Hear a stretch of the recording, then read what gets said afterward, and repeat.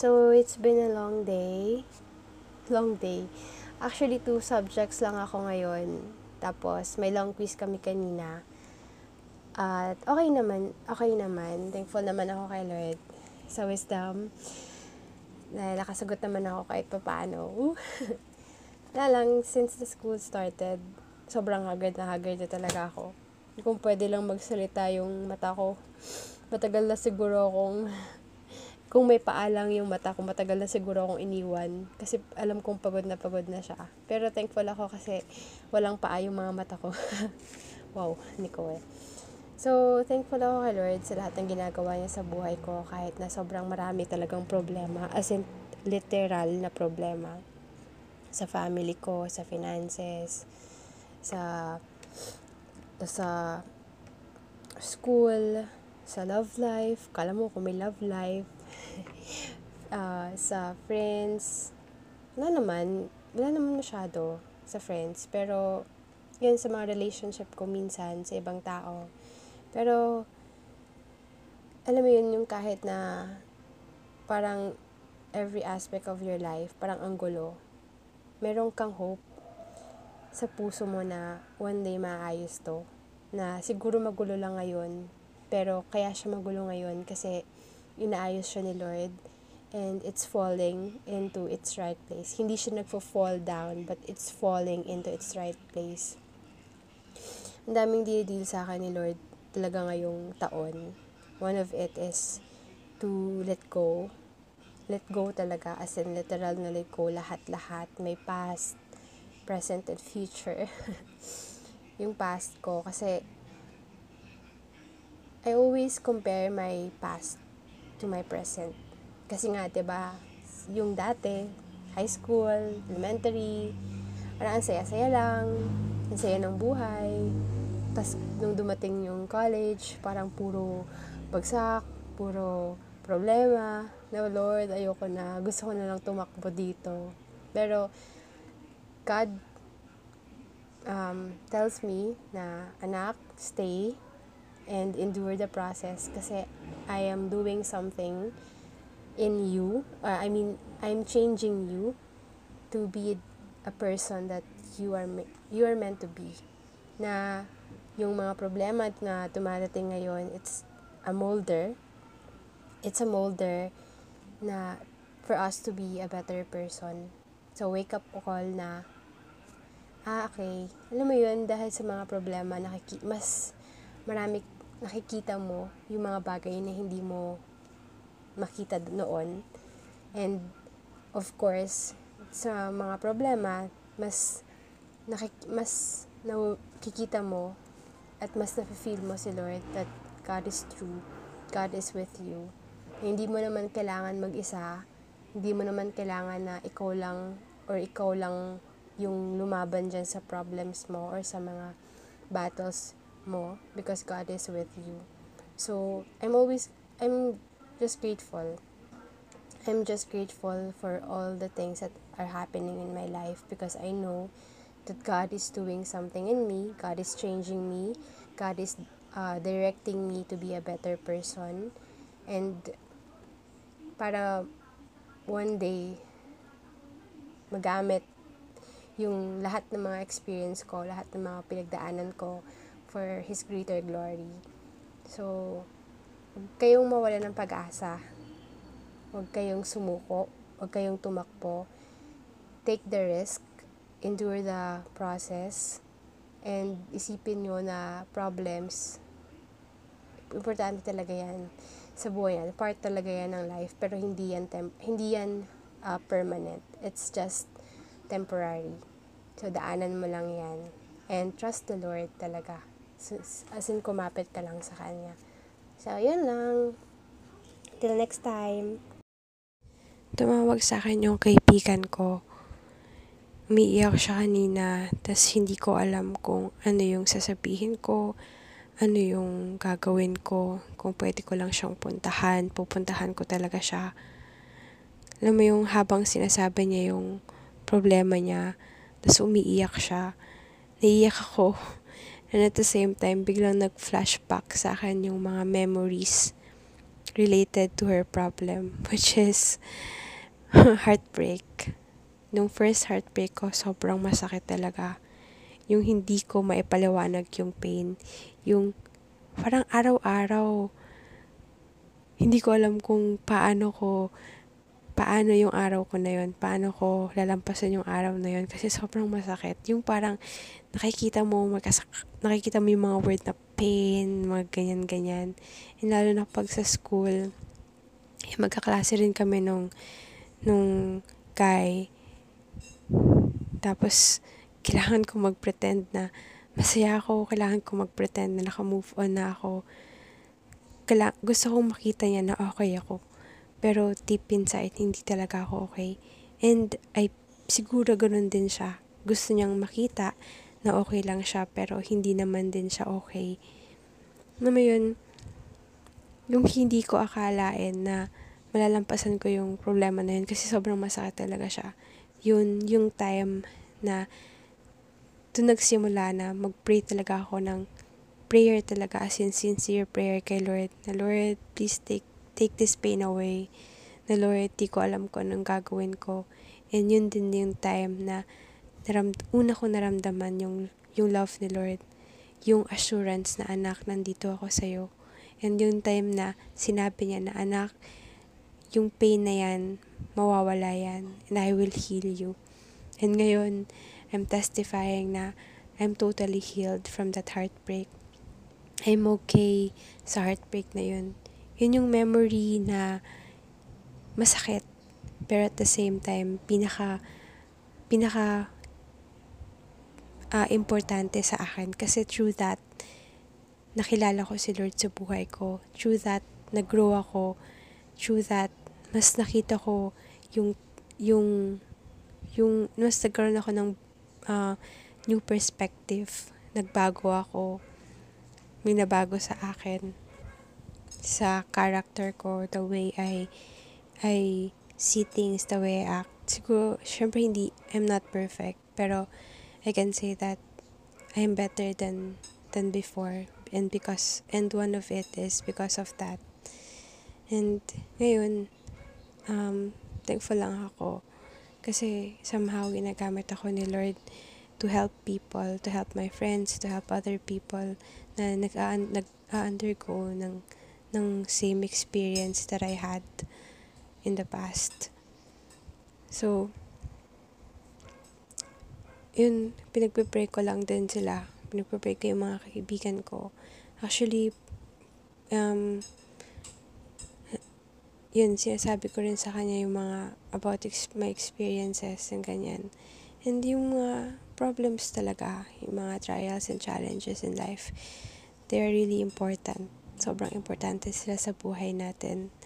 Kasi, they are wake-up call. Sila yung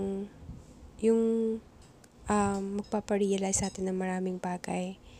Na yung mga kailangan natin sa hindi natin kailangan. Yung mga tama sa hindi. Yung, kailangan ko pala to. Ganon. And yun yung naging way talaga na mabago din ako. And thankful ako kay Lord because He allowed all those problems in my life. So, yun sa mga nag-undergo ng problema. Just, I know it's hard. Hindi ko alam kung gaano kasakit. Baka more than 10 times or 20 times ang sakit. Pero gusto kong malaman nyo na totoo, one day yung pain na nararamdaman nyo ngayon, mawawala yan. And that pain will teach you a lot of things. And I pray that makilala nyo si Lord sa buhay nyo. I pray na ito yung maging way para mas maging closer kayo kay God. Kasi God is all you ever need. Si Lord lang sapat na talaga. Si Lord lang sapat na. And I pray na bigyan nyo siya ng chance para makilala nyo siya at para magkaroon kayo ng relationship. I pray that you will seek Him in your life. Kaya kumapit lang kayo.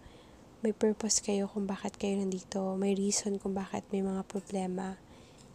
Alam mo yung 'Di ba, walang permanente sa mundo. Kahit yung problema, hindi yan permanente. So, daanan mo lang yung mga problema na yan. Pero yung love ni Lord sa'yo, yun yung magla-last forever. So, hindi ka nag-iisa. Kung feeling mo nag-iisa ka, hindi ka nag-iisa. Okay? Kasi may nagmamahal sa'yo, may nagke-care sa'yo, nag-iisip sa'yo. So, kamapit ka lang, wag mong suluhin yung problema mo. Okay? I'm gonna always pray for you. I'm gonna pray for you. Kung sino ka man, I pray that yung pain na nararamdaman mo ngayon, one day ma-heal. I pray and I speak that God will heal your heart, that you will get to know God in your life. And one day, makikita mo na totoo pala si Lord sa buhay ko. Yun lang. So, goodbye guys. Good night.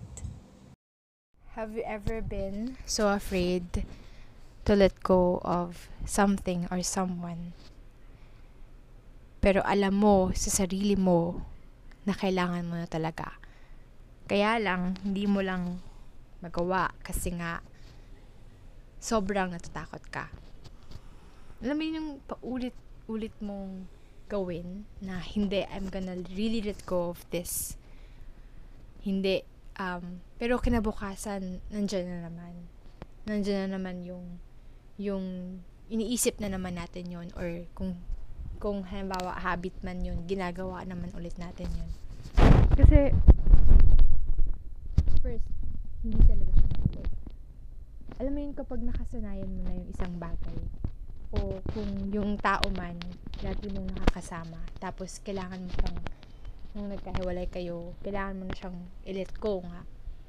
Ang hirap kasi from a certain period of time, nasanay ka nakasama yun. Pero kailangan tayo matuto na maging matapang. Kailangan tayo matuto na hindi lahat ng bagay o tao na makakasama natin or na naasa atin ay habang buhay na nasa atin. Ako kasi 5 years ago, yun yung nangyari yung first heartbreak ko, and sobrang masakit talaga siya.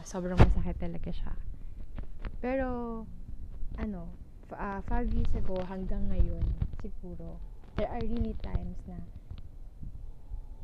iniisip ko pa rin siya, na mayroon pa ring hope sa puso ko na baka one day bumalik siya. Na tatakot talaga ako na tuluyang umalis doon sa place kung saan naghihintay ako. Kasi baka pag umalis ako at bumalik siya, baka hindi na talaga kami magkita pa. Yung parang ganung scenario. Na kapag talagang nag-decide na ako to really let go of that person, pag bumalik siya, hindi niya na ako makikita or kung ano man. Pero now I learned that first, kung yung tao na yun or yung bagay na yun ay para talaga sa'yo, kahit i-let go mo yun, eventually kapag lumakad ka ulit, kung para talaga yun sa'yo, you will meet doon sa destination na kung saan ka talaga nararapat. Kasama mo yung tao na yun or kasama mo yung bagay na yun. Yung bang hindi ikaw yung gagawa ng paraan, pero si Lord yung gagawa ng way para mabalik yun sa'yo. Kung para talaga yun sa'yo. Pero kung hindi naman, hindi talaga. Pero 'di ba, we have to take risk. Paano natin malalaman kung yung bagay na yun ay para sa atin kung hindi natin susubukan na pakawalan yun? Paano tayo matututo at paano tayo mag-grow kung mananatili tayo sa lugar kung nasan tayo ngayon? Ang hirap. Mahirap talaga. And he's the guy I really dreamed of. Parang naka-plan na yung future ko with him. Tapos nung hiwalay kami, pinagpipray ko pa rin siya. And hinihintay ko talaga siya. Pero there are really a lot of times na sobrang nasasaktan na ako. Na hindi ko na alam, sobrang nadidistract na ako sobrang nadidistract na ako sa nararamdaman ko. Na to the point na, teka lang. Parang feeling ko nakakulong na ako dun sa feelings ko para sa kanya. Na hindi na ako hindi ko na alam o hindi ko na kilala yung sarili ko. O parang sa halip na mag-improve ako as a person, parang mas nag-deteriorate ako. So now, gusto kong sabihin sa inyo na, oo, mahirap. Pero kailangan mo na siyang pakawalan or kailangan mo nang pakawalan yung bagay na yun. Alam ko sa akin na hindi talaga magiging madali. At hindi siya agad-agad. Pero, unti-untiin mo. Hanggang dumating ka na sa point na hindi mo na yun naiisip. O hindi mo na yung ginagawa. O hindi mo na naiisip yung tao. Or kung sino man. Alam mo yun, yung may better pa eh. May better pa na promise si Lord para sa'yo. At hindi mo yun malakaran, hindi mo yun makita, hindi mo yun mapuntahan, kasi nga ang dami-dami mong dala. Kailangan mo nang mag-let go. Kailangan mo nang pakawalan yan. Kung alam mo na nakakasira yan sa'yo, alam mo na nakaka-distract yan sa'yo, alam mo na hindi na talaga yun nakakatulong at sa halip na mapabuti ka, napapasama ka, pakawalan mo na. Pakawalan mo na. Kung tingin mo good yan, pues yung plano ni Lord sa'yo is really better. Better, far better than what you think, what you can ever imagine. So, let go and let the Lord be the center of your life. Si Lord yung hayaan mo na kumilos sa buhay mo. Si Lord yung hayaan mo na mamayani sa puso mo. At, diba, give yourself a favor. Be the best version of who you be. Who you can be. Kasi meron pa eh. There's something more than who you are now. Kaya, please just let go. Let go. And so ako talaga, I really decided now na talagang I'm releasing him. I'm releasing all my past. Him and lahat talaga ng mga bagay na alam kong hindi talaga nakakatulong sa akin ngayon. I mean, kung para sa akin siya, hindi ko kailangan bumalik sa past para ma-meet ko siya. Kundi, ma-meet ko siya sa future kung para talaga siya sa akin. Kung hindi man, okay lang din. Kasi, alam ko naman na yung si Lord, hindi ako pababayaan. And may nakaplano siyang guy na para sa akin. Talaga. And, yun. Kailangan na tayong matuto to take risks and to trust the Lord completely. Na may kay Lord ka, nagtiwala. Hindi niya hahayaang masira ang tiwala mo sa Kanya. Kasi gagawin niya talaga yung sinabi niya. Kasi yung pangako niya talagang mangyayari. Panghawakan mo lang. Kaya, tama na. Pakawalan mo na yung mga bagay o mga tao na dapat mong pakawalan. Tayaan mo si Lord na mamayani sa buhay mo. Okay? Be the best version that God made you to be. Yun lang. Good morning.